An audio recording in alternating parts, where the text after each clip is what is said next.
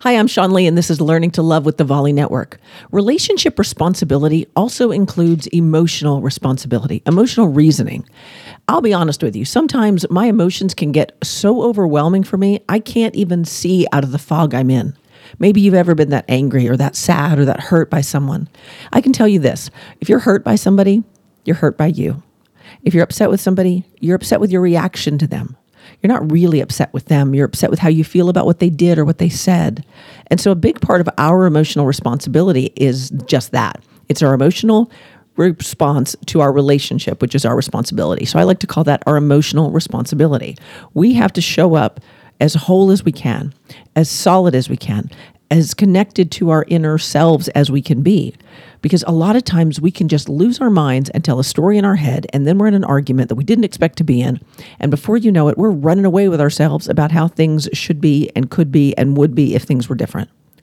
And I'm going to ask you to pause, because if you've been there, then you know exactly what I'm talking about. And I used to stay mad for a long time, man. I used to stay mad for weeks at a time sometimes, but it didn't serve me. And if you've been with me at all, you know that my number one responsibility is to make sure that I feel good. And I don't feel good all the time. I feel good a lot of the time though. And I work every day to make sure I feel as good as I can feel in every moment. And sometimes that's a pretty sucky feeling.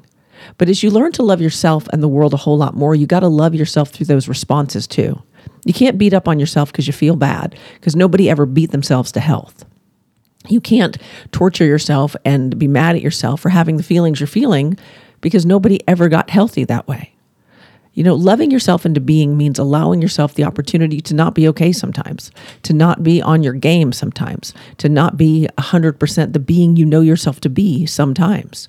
Because honestly, how will you know if the water's hot if you never feel cold? So this is my lesson to you today. Give yourself a break. Love yourself into being. If you have a moment, just let it be a moment. Don't let it be a whole day of a bad moment. I used to do that, man. I would get mad at one thing and it milked it and milked it and milked that negative emotion. And the more I thought about it, the more upset I got about it. The more upset I got about it, the more I thought about it. And you're like in this sucky tornado that you can't get out of. So I'm encouraging you, take a break, meditate, breathe, be mindful. And if all else fails, take a really solid nap. And then when you wake up, don't pick the emotions back up where you had them. I promise you, they're still as sucky as they were the last time you touched them. I'm Sean Lee, and this has been Learning to Love, and I'll see you again tomorrow.